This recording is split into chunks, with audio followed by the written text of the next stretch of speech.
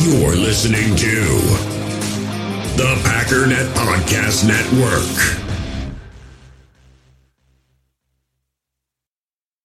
It's time to talk about the Green Bay Packers.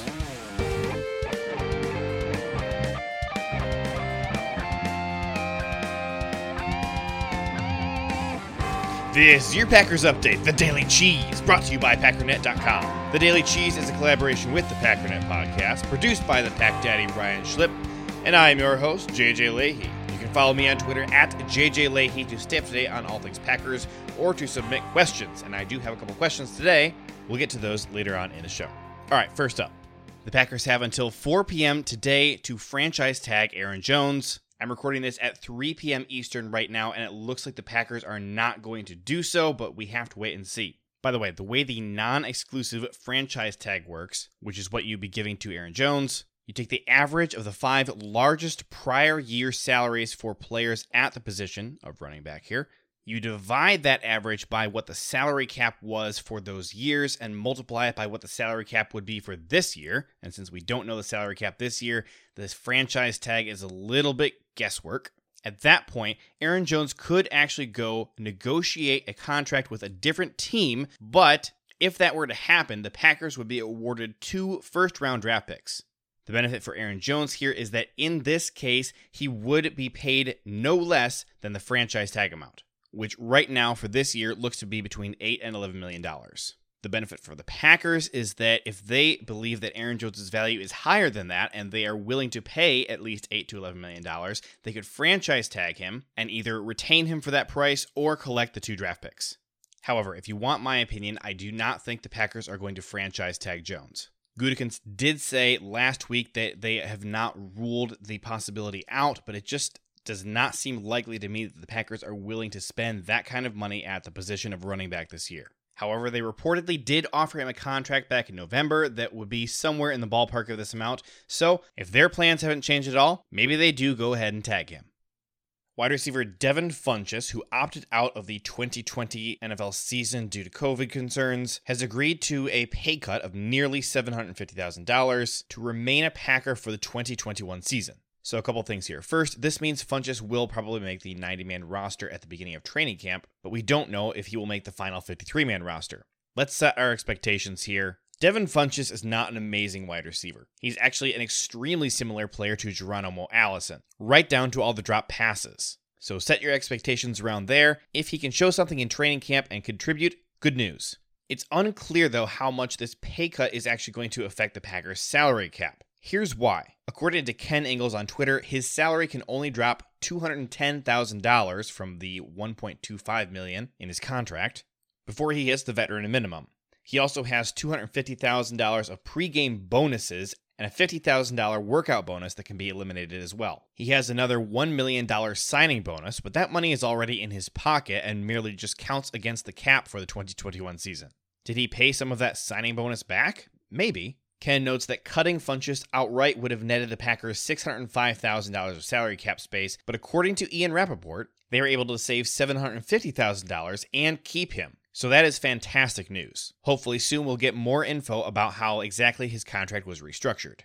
Next, Snacks Harrison is reportedly seeking $5 million per year to play this upcoming season. This comes via Green Bay Today on Twitter, who says Snacks is open to a reunion, but it has to be at his asking price, and he won't play for less, according to Green Bay Today's source. In the same report, Green Bay Today reports that the Packers will be parting ways with defensive tackle Billy Winn, the former Bronco who came in mid-season and played quite well for the Packers before he was placed on injured reserve late in December. Apparently, the Packers had interest in re-signing him earlier this offseason, but they have since decided to go another route. After this report came out, Billy Winn himself posted on Instagram a thank you to the Packers, indicating that as far as he knows, his time in Green Bay has come to an end.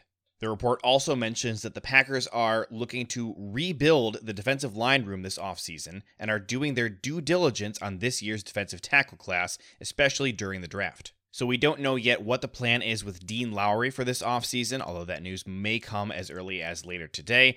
But for right now, the only players along the defensive line who are under contract for the season are Kenny Clark and Kingsley Keke, if they do in fact move on from Dean Lowry.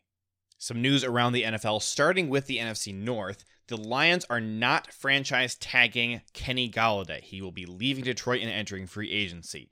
I do not expect the Packers to be interested because Golladay would be very far out of their price range and has also struggled with health concerns for several years. That having been said, this does help the Packers. Golladay is one of the best players on their roster, and their offense takes a noticeable step back every time he is out. We don't know, of course, where he's going to end up, but at least the Packers will not be facing him twice in the regular season in Detroit. The Chicago Bears placed the franchise tag on wide receiver Allen Robinson. That is just shocking. Robinson has for a very long time expressed frustration that the Bears have not been engaging with him about contract talks. Talk about an extremely disgruntled player. To go ahead and just use the franchise tag on him is just surprising. The Minnesota Vikings are releasing veteran kicker Dan Bailey, who did have a rough stretch last year. This saves them $1.7 million against the cap. The Vikings are going to be, for about the billionth year in a row, looking for a new kicker. When talking about edge rushers yesterday, I mentioned that the Steelers seem to be interested in bringing back Bud Dupree. That is not the case. Bud Dupree will be a free agent this year. The Buccaneers did franchise tag Chris Godwin, and the Giants have tagged defensive lineman Leonard Williams. There was not much chance that the Packers would be interested in either of these guys, but they are two names that Packer fans have been floating around for a while. They are off the market now. Another item on the Preston Smith front, Preston is due a $4 million roster bonus on March 19th, which means there is almost no scenario in which a Preston decision is made after March 19th. If that roster bonus is paid out to him, it seems extremely unlikely that he will get cut or traded. Looking at other free agents, the Patriots are not bringing back guard Joe Thuney, who made $14.78 million last year. I had a couple questions sent in about Thuney. Is there any chance that the Packers would be interested in him?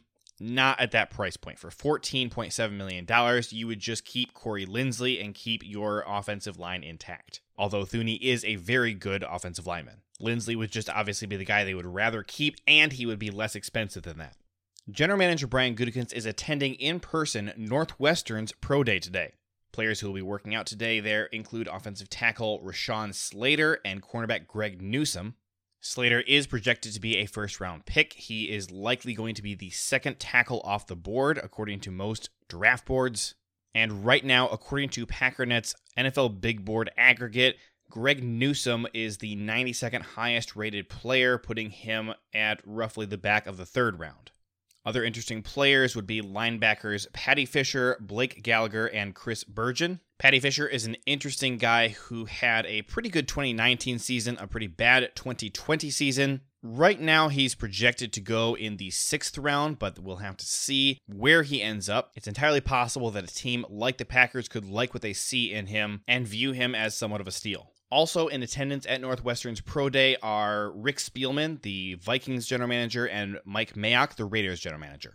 Finally, let's get to a couple of these questions. In regards to Dak Prescott signing his groundbreaking 4-year, $160 million contract, which makes him the second highest paid quarterback in the league, Lana Barton on Twitter asks, just a quick question, JJ, do you think Dak deserved to be paid more than Aaron? My personal opinion is no.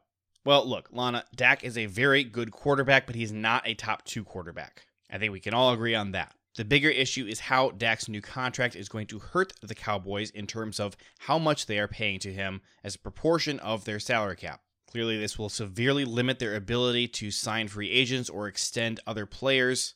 So if, like me, you look at their current roster and believe that they don't have what it takes to get to the next level and win a playoff game, guess what? They're going to have a very hard time improving that roster.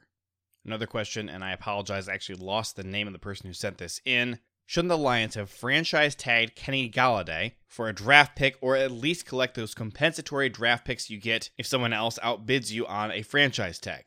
Creative question, I like it. Fortunately, there is already a simpler system in place. You get compensatory picks if a player leaves in free agency, which is what is happening with Kenny. So the Lions don't need to do anything. They will probably get a 3rd or 4th round pick at least, depending on how big of a contract Kenny signs with another team. Continuing with the franchise tag questions, here's one from Alex Roundtree regarding tagging Aaron Jones. Do you know what happens if they tagged him and he doesn't sign it? Yes, if he doesn't sign it, he has to sit out the season. He has until the Tuesday after the Week 10 game to change his mind and decide to go ahead and sign it. You may remember what happened with Le'Veon Bell back in 2018 when he had to sit out for the season. After that, he's done for the year.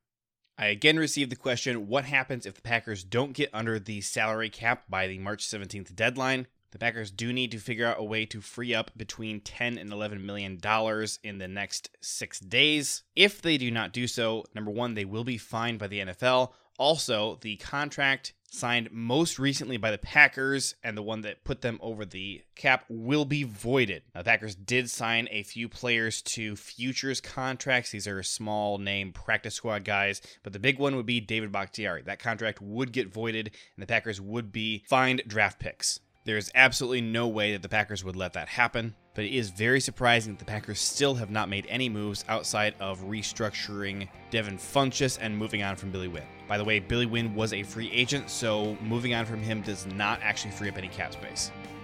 That does it for today. For more in-depth analysis and a look at Packers strategy, make sure you're subscribed to the Packernet podcast, hosted by the Pack Daddy Ryan Schlip.